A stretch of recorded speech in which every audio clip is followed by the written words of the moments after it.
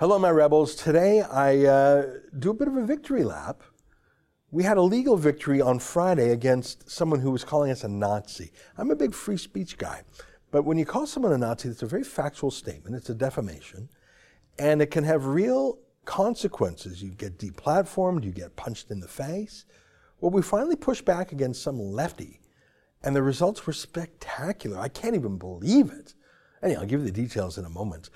Before I do, let me invite you to become a premium subscriber to Rebel News. Just go to premium.rebelnews.com. It's $8 a month, and you get the video version of this show, plus 2 other shows. All right, here's today's podcast. You're listening to a Rebel News podcast.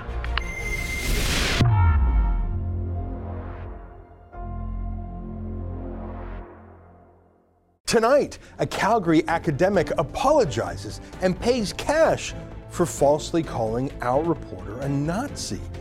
Is this a way to fight back against the left? It's November 25th, and this is the Ezra Levant Show.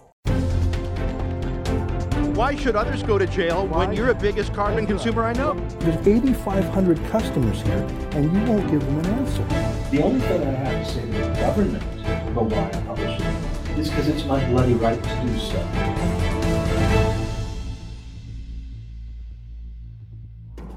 I'm not sure if you saw this. 3 million people did see it, but if you're not on Twitter, you probably didn't. On Friday, an academic at the University of Calgary published this apology on Twitter, where it will remain for 30 days. It says, I apologize to Ms. Sheila Gunn-Reid for my tweet on June 12, 2019, using the term neo-Nazi.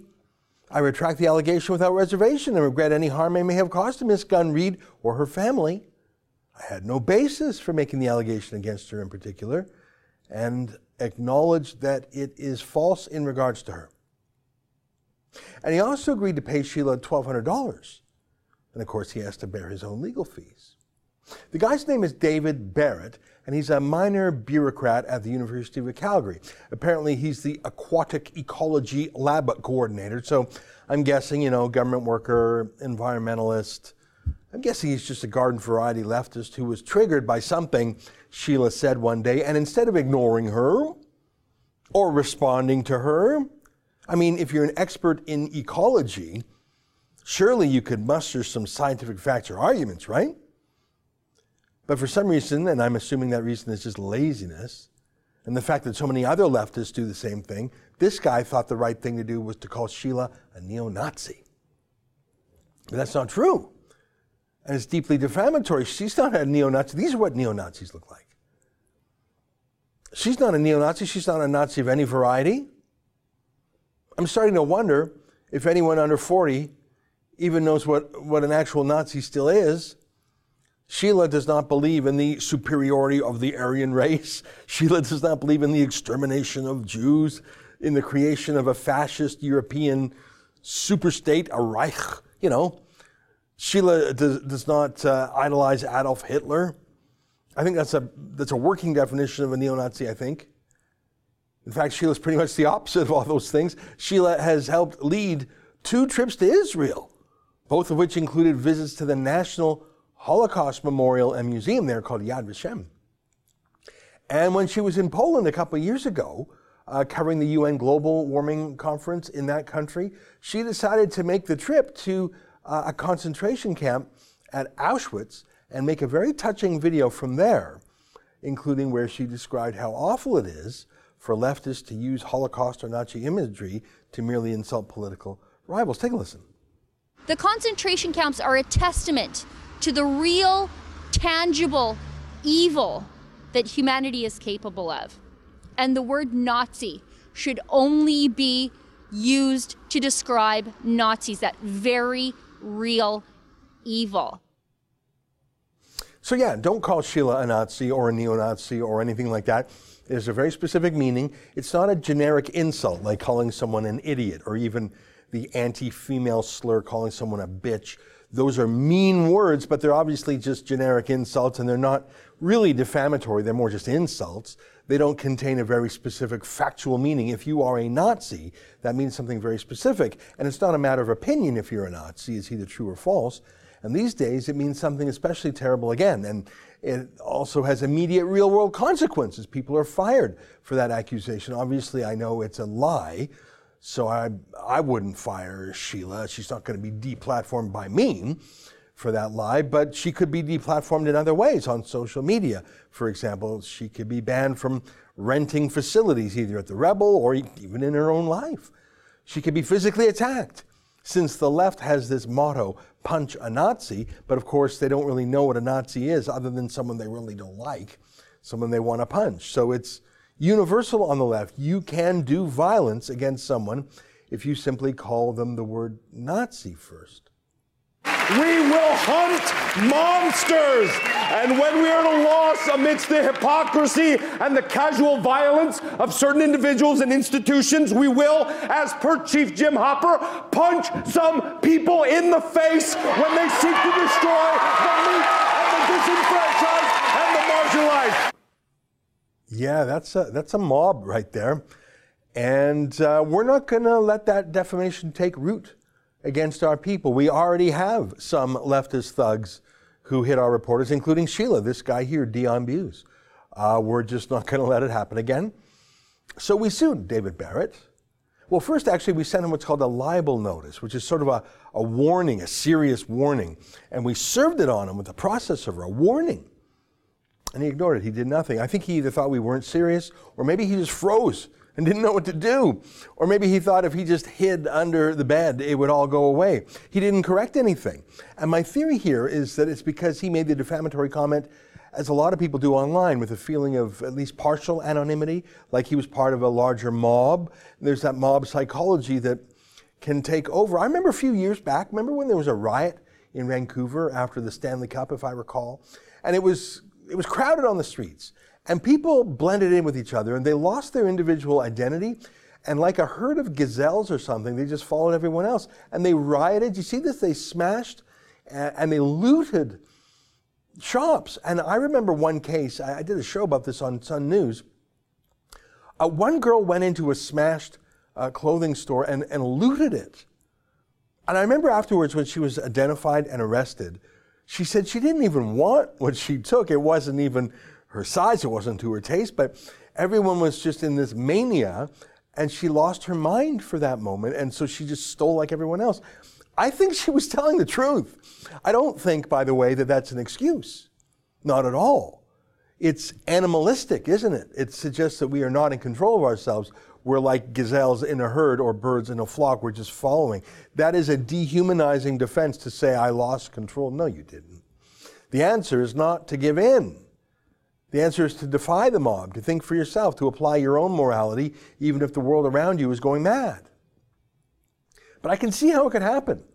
You think that for a moment you are anonymous, you are hidden, you are part of a larger ant colony, just one ant amongst thousands, and what you do isn't your own will, and it doesn't matter anyway, since that shirt's going to be stolen by someone else in about 30 seconds if you don't take it. I think that mob mindset takes root on Twitter.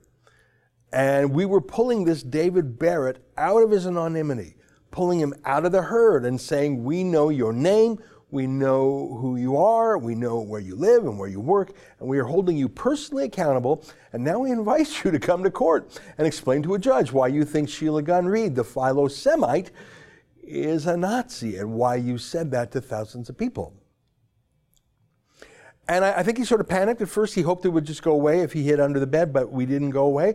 So he didn't even do what we asked him to do freely. So we only sued him after he ignored the libel notice.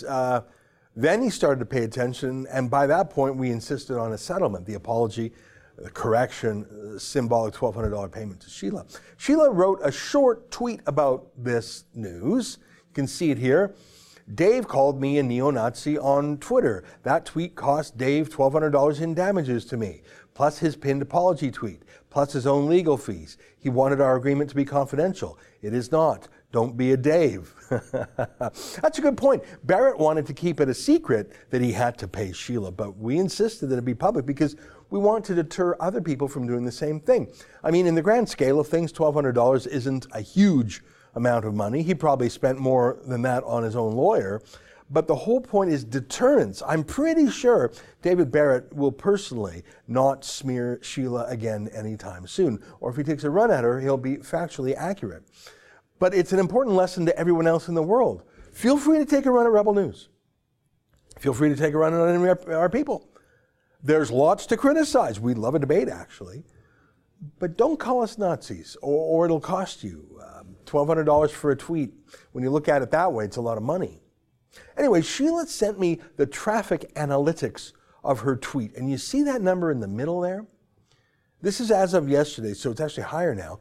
As of yesterday, more than 3 million people had read that one tweet alone. It's that part there that says impressions, times people saw this tweet on Twitter. Just her one tweet. Now, she wrote several tweets about this. So did I. David Barrett's own apology was probably seen 500,000 times. I believe that the case of Sheila Gunn Reid versus David Barrett has been seen by at least 5 million people, maybe as many as 10 million people.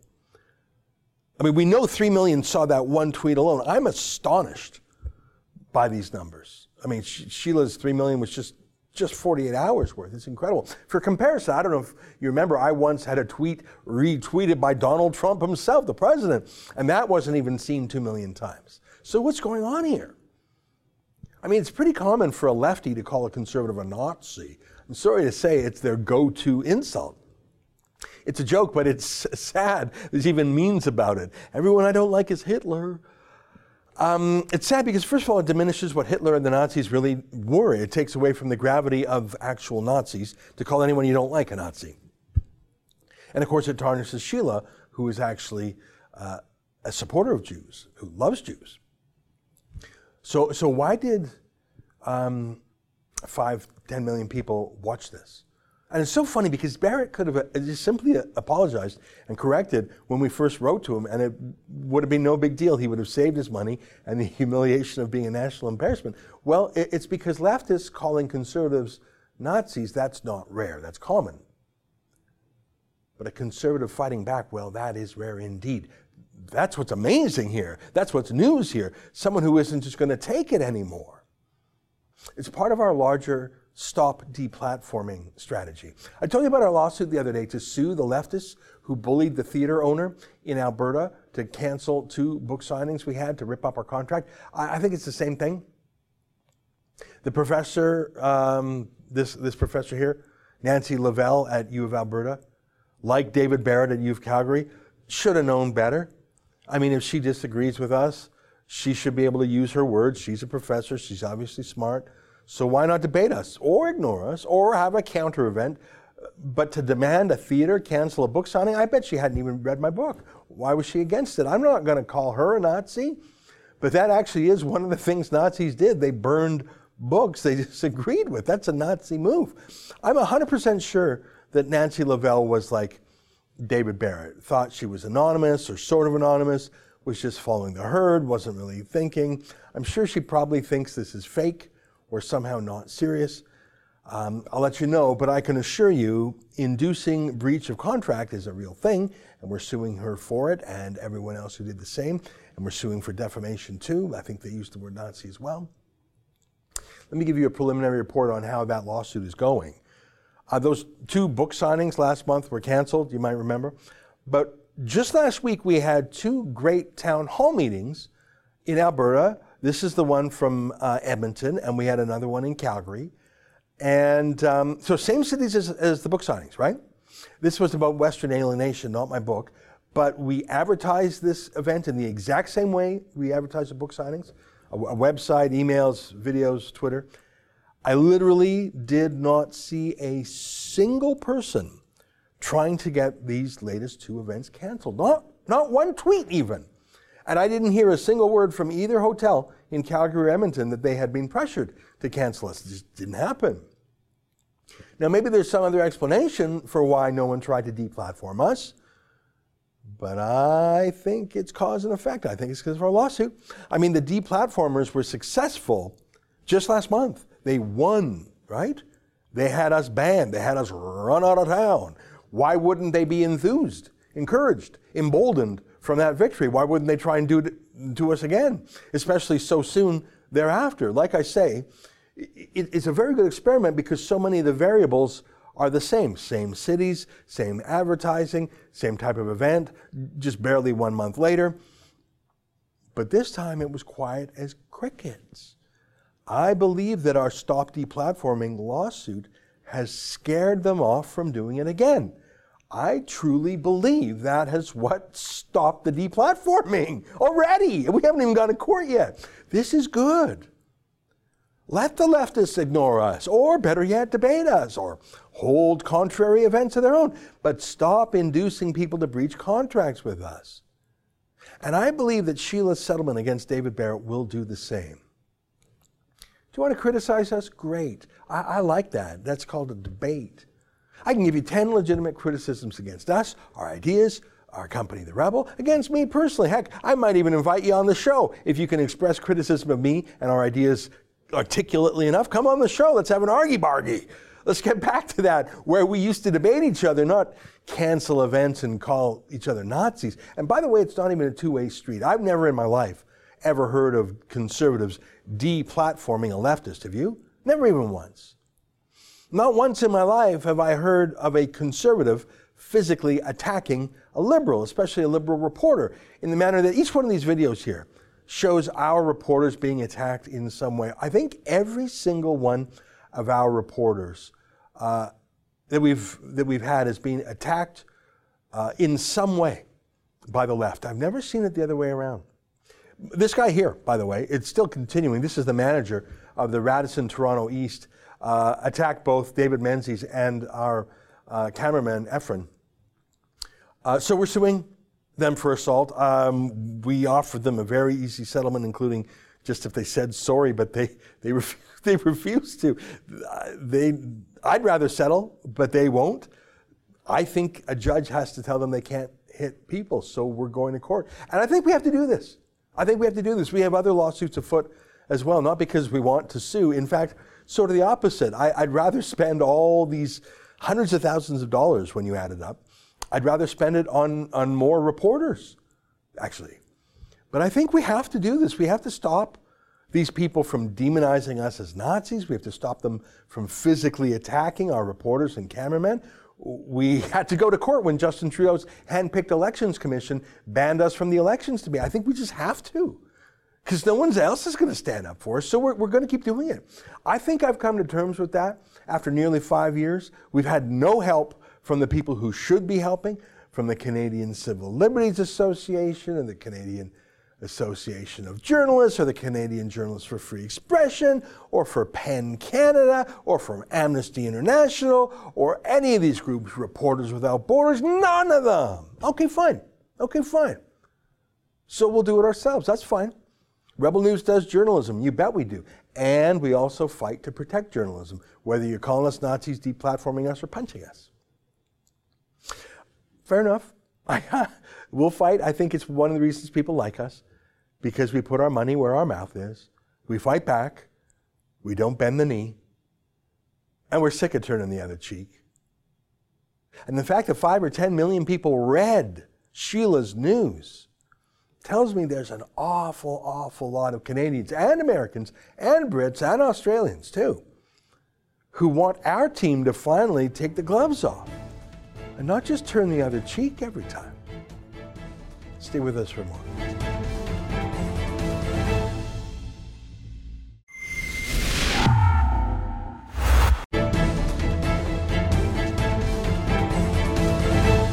Well, did you know that from the election to when Justin Trudeau rolled out his new cabinet was about a month, and Trudeau went about a month without taking a single question from the media?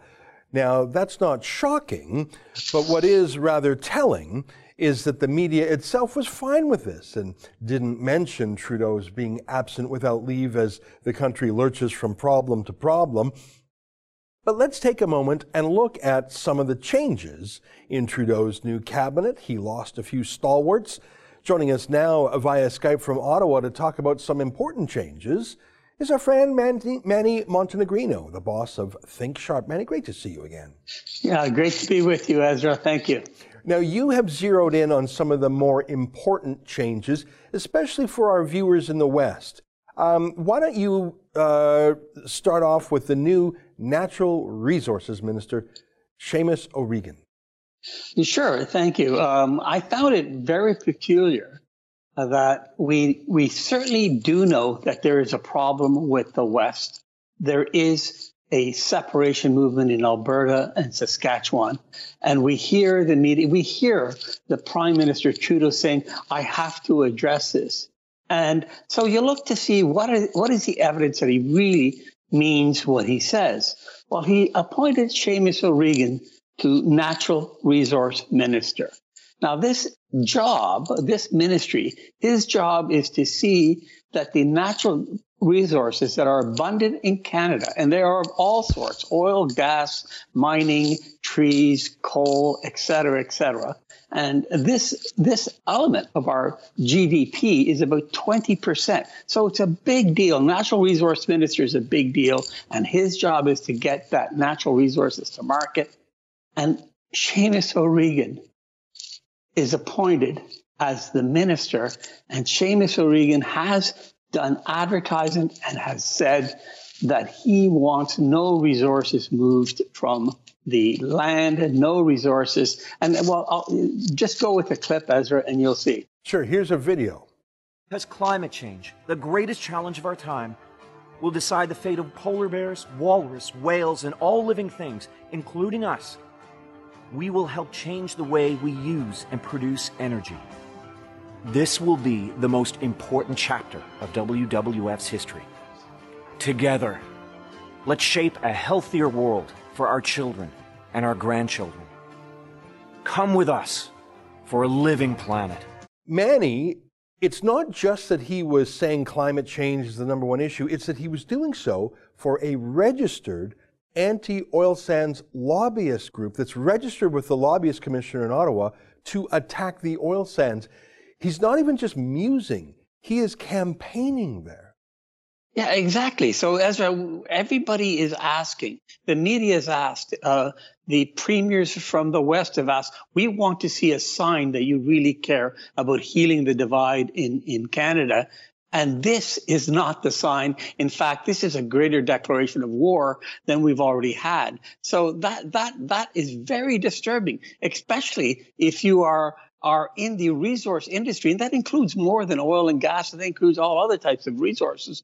This is a declaration of war. There are enough people at cabinet that are going to fight against the resources of Canada. You don't need to have the resource minister fighting against himself. Yeah. You know, Seamus O'Regan is a very weak cabinet minister who has been given jobs, and frankly, he was the veterans minister. He failed there. He was the Aboriginal Affairs minister. He was famous for this one unbelievable Twitter picture. It was quite something. He was in a private plane flying high above the land, and it was a picture of him looking very pensive. And it was like he was writing poetry. I will never stop. This is right. It was so tone deaf that this great white savior flying above Aboriginal people, he was our hero. It was so tone deaf. This guy lurches from crisis to crisis. He bungles everything he touches. I put it to you that if he were not part of Justin Trudeau's wedding party, he wasn't the best man, I don't think, but you could see in this picture here, he's one of the group of drunks that went out to party at his bachelor party. If you look at this picture, half the people in it are either Gerald Butts, his principal secretary, top advisor, or cabinet ministers. It's as if you didn't know Justin Trudeau when in his blackface college days, you're not part of Canada's leadership team. It's so nepotistic, it's gross. Yeah, well, there are 2 points. I mean, first of all, you're absolutely right. It is nepotism. You forgot this one fact that Seamus O'Regan did attend what is now known as the illegal island that the Prime Minister and his family vacationed twice with the Aga Khan. So he was there as well. So there is he's weak. You would expect a very strong minister, because it's going to be hard at that table where climate change seems to be held by many ministers. You needed a strong minister Minister of Resources to fight for the resources in Canada. And what we've got is the weakest minister and a person who has advocated against any form of exploration, any form of resource development. So in my view, the hand is already in. There's nothing more to see. You've appointed a minister and the minister is extremely weak. And so on that basis, on the unity of Canada, on what we see, which is very alarming out west, and I'm just surprised that the media has not said, hey, wait a minute, this is not a strong resource minister. This is not a guy that's going to be fighting at the table for Alberta, for Saskatchewan, for the West, for forestry, for mining, for Yukon mining, for Ontario Northern mining. This isn't a strong minister that's going to fight for them. Yeah. Let's talk about another cabinet minister, Chrystia Freeland, who for some reason, I don't get it, she's such a media darling. When I think of Trudeau, I think obviously he's really antagonized the West, and I'm a Westerner at heart, so that bothers me. But I think one of the legacies of Trudeau's first term has got to be his disastrous foreign affairs. Whether it's China, we're coming up on the 1-year anniversary of the hostage taking of the two Michaels, India, the disastrous costume party tour, Saudi Arabia, just country after country we bungled. I don't understand why she's considered a hero. She was out-negotiated by Donald Trump. Tell us what you think of her being put in charge of intergovernmental affairs, but also being allowed to keep the NAFTA file, which you'd think you'd get her off that. Trump team hates her. Why are they keeping her on that? Well, I'm less focused on the NAFTA. I think she has pretty well nothing to do with the NAFTA file. It's been handled by all the experts around her, and it's her legacy that she believes that makes her strong. I'm going to focus again, as I did with Seamus O'Regan, on the West, and this is point number 2, Ezra. I mean, how serious is the Prime Minister in seeking to bridge the divide that's building in Canada, and that is the appointment of Chrystia Freeland. Well, again, I go back to the history. She's a very divisive person. She has, in her role as a foreign minister, has created great division. And let's go through it. You talked about the NAFTA. I mean, she literally insulted the President of the United States while in NAFTA by going to a tyrant seminar and likening the president to a tyrant, to the point that I'm told by my people in Washington that she wasn't even allowed on the premises in the White House. And they're so upset about her. So here she did. And that was gratuitous. There's no need to be insulting the president when you're doing the biggest trade deal Canada's ever had. But she did. That's a divisive mentality. But that's not where I stop. You look at the gratuitous email that she made against Saudi Arabia. And that was for no purpose at all. A Saudi citizen was administered Saudi justice, and she sat and gave a gratuitous email. And everyone, even the diplomatic community, have said, what was that all about? But it was gratuitous, it was divisive, and that cost $5 billion to Canadians. And we don't even have an ambassador. We still don't have an ambassador in Saudi Arabia. So there was no purpose to do that. I mean, there are many nations that don't have the rule of law of Canada. We see what's happening in Hong Kong, and there's silence. But that was gratuitous against Saudi Arabia. That's country number 2. We know that there's issues with Russia, and you've mentioned with China. Our foreign minister, Chrystia Freeland, was not even allowed to speak to the highest orders in China with the two Michaels. Now, if you look at those 3 incidents in her duties as foreign minister, the only conclusion you can come from that is she's a very divisive person by nature. It's her way or the highway, and this has caused great trouble. How you think you could put her in the role when you have, open sores out west to heal them from a person that has not shown any capability of healing great divides is beyond me. This just leads me to conclude, Ezra, that The Prime Minister really doesn't care about solving the problems out west, because Chrystia Freeland is the last person I would put. There are many, capable people that are in the Liberal cabinet that would have done a better job. She is probably the last person because of her track record. So there's strike number 2. Yeah. Chrystia Freeland was a journalist and a pop author. She sort of wrote a book about the lifestyles of the rich and famous. She was given a job at Thomson Reuters to start their new high-tech digital project, spent tens of millions of dollars, basically fired everybody who knew what they were doing because she was so sure she did. In the end, it was such a mess up that they shut down the whole project and fired everybody. That was what she did right before she came back up to Canada. And of course she's wasting our money, but the idea that she knows better, don't listen to the diplomatic hands, don't listen to people who've done it before. I think that style that wrecked her multi-million-dollar project at Thomson Reuters, we see that in foreign affairs. I just want to play one quick clip for you, Manny. It's her certainty that she's right, combined with her naivete. Here's a clip I've shown our people 10 times because it's so funny.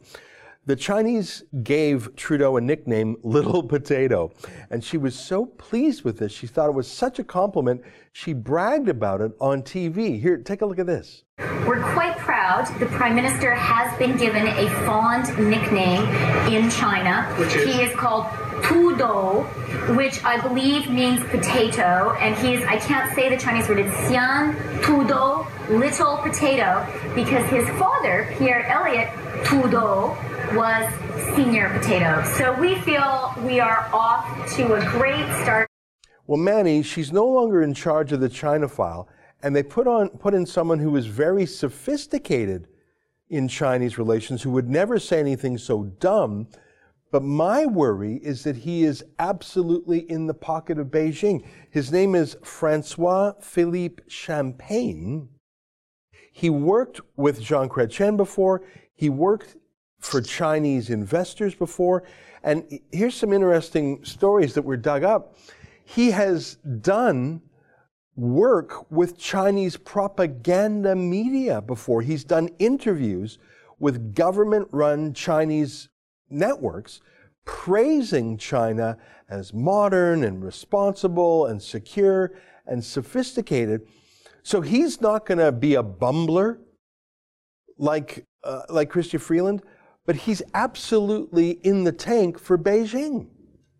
Yeah, that's the third person that I was going to speak about, how I find it odd that you put that person in the role of foreign affairs minister when you have this, what I'll call, inherent conflict with China. So Ezra, when I look at the totality of all the appointments, let's start from the beginning.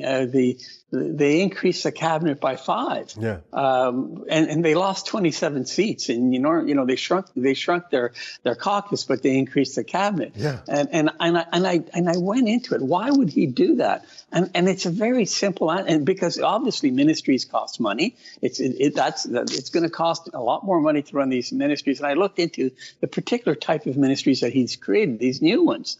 And I'll just name 2. One is just absolutely laughable, and that is the Minister of Middle Class Prosperity. This is Mona Fortier from near where I live, Vanier, Ottawa, and she's now the Minister of Middle Class Prosperity. Now, for 4 years, all Justin Trudeau has been talking about is middle class, middle class, middle class. The middle class has now diminished in its net worth, and it's losing ground.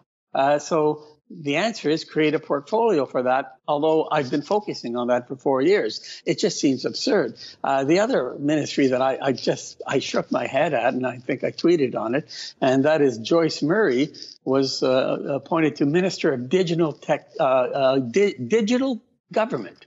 Now, I don't know what that means. I don't know why we need a ministry for that. We have a lot of capable bureaucrats can handle that. But that's a ministry that's created. And I guess a 73-year-old woman that is going to run a digital government, I would have expected to see, one of the 30-something young women that are in cabinet there to run that department, because, the new digital society kind of escapes people my age. And certainly I know a bit. I don't know many people that know as many as 30-year-olds and 40-year-olds, these bright young female MPs that were elected certainly could have been part of that decision. But the reason why these were created, Ezra, it comes down to the box that the Prime Minister put himself in 2015, and that is a parity government. So he needs to have parity, but he's shifted away. Yeah, you mean gender parity, right? Yes, of course. That's that's a great observation, because look at the heavy portfolios. Finance,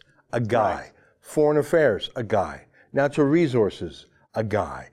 Immigration, a guy. All the heavy, substantive stuff is by males, but you're right. He has to have, so he sets up these fake portfolios. He has another one, the Minister of Diversity and Inclusion, Bardish Chagger. I saw she was interviewed yesterday and was asked, do you have a staff for this? Do you have a bureaucracy? What does it mean? And she didn't know yet.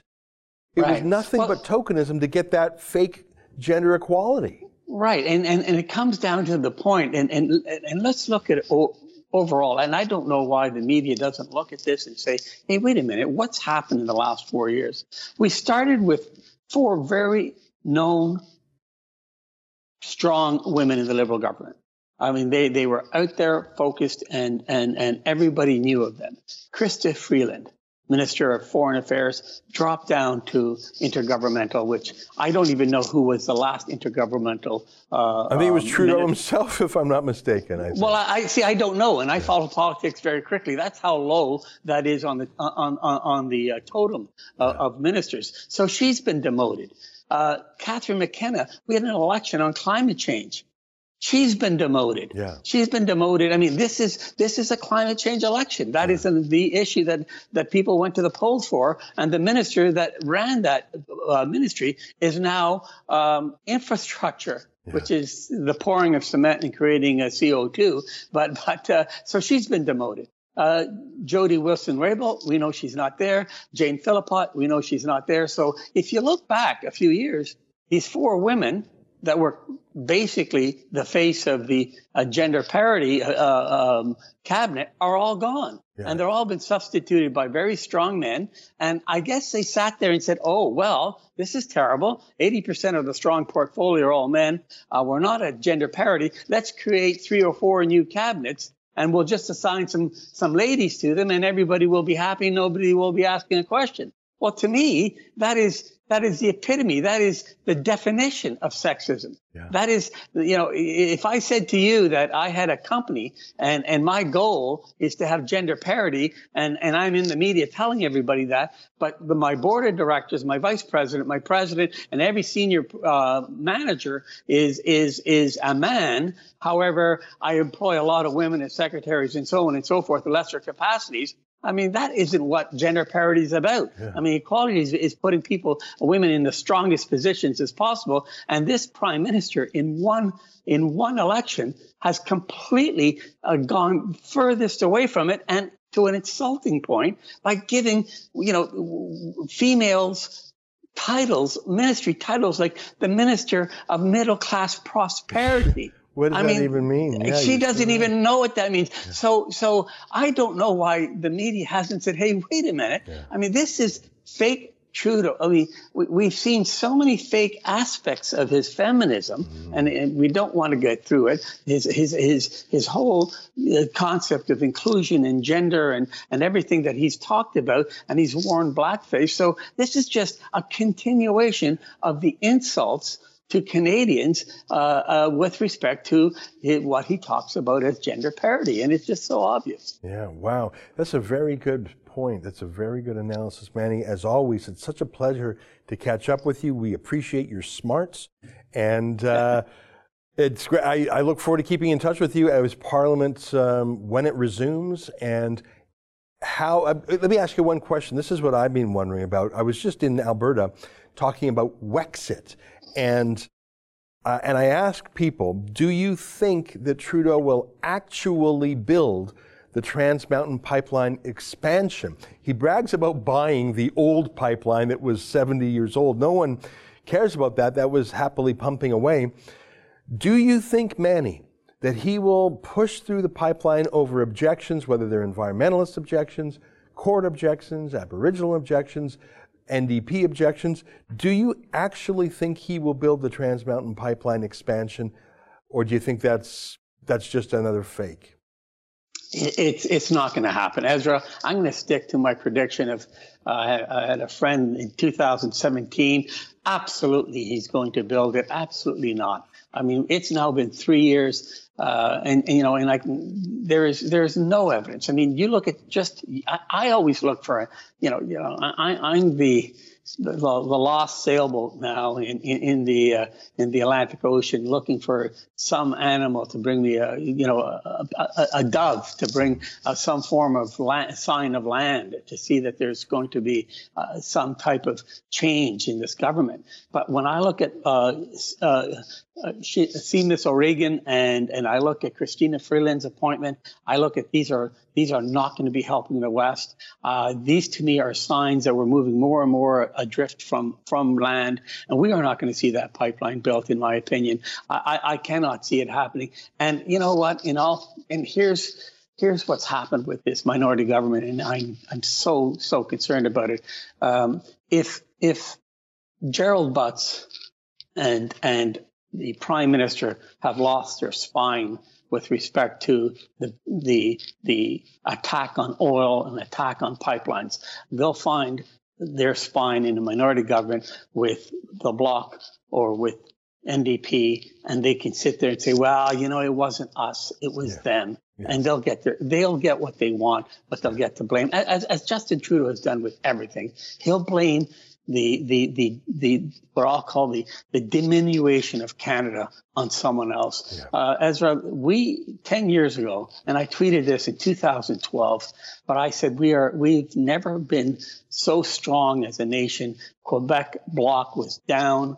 The Western separation was down at its lowest core, and we're now back at the highest. And this is not accidental. Everything, and unfortunately, I think on the Wexit thing, it will grow.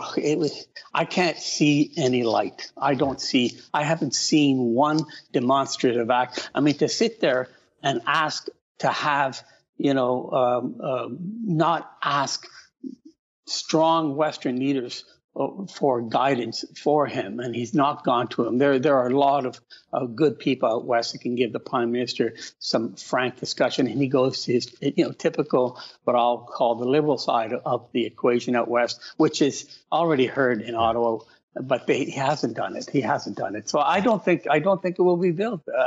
I don't see how it can be built. Yeah. Very interesting and very depressing. Manny Montenegrin, yeah. Great to see you again, my friend. No problem, Ezra. All right, there you have it. Manny is the CEO of Think Sharp, and he joined us today from Ottawa. Stay with us. More ahead on the round.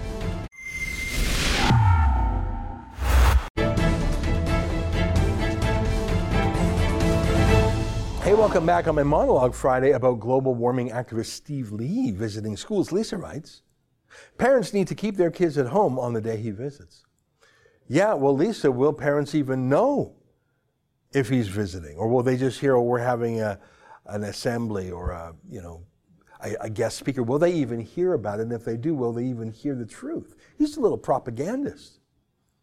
Daryl writes, just teach our kids the basics, reading, writing, and arithmetic. Stop indoctrinating our kids. Yeah, Gerald, sounds like you haven't been in a school lately. Oh my God, they don't even teach spelling. They don't even teach spelling anymore. And don't even get me started on that, please.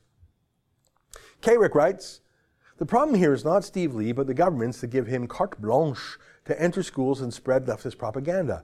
Remember, a lie repeated often enough becomes the truth. Well, you are so right, and they know it. I mean, his project's called the 3% because he wants to hit 1 million school children, which he says is 3% of Canada's population, and these rights. And they're in school today. They're young, impressionable kids hearing from a kid that authorities, like their teachers, there's no other side to that story. Even frankly, if only 1 in 100 of the people he talks to have a switch flipped on and become environmental activists, that's 10,000. He's replicating. I mean, yeah, we got to push back. And I think that should start in Alberta. I think in Alberta, this propaganda should not be allowed into government schools. That's my view. All right, folks, that's our show for today. Until tomorrow, on behalf of Rebel World Headquarters, good night. Keep fighting for freedom.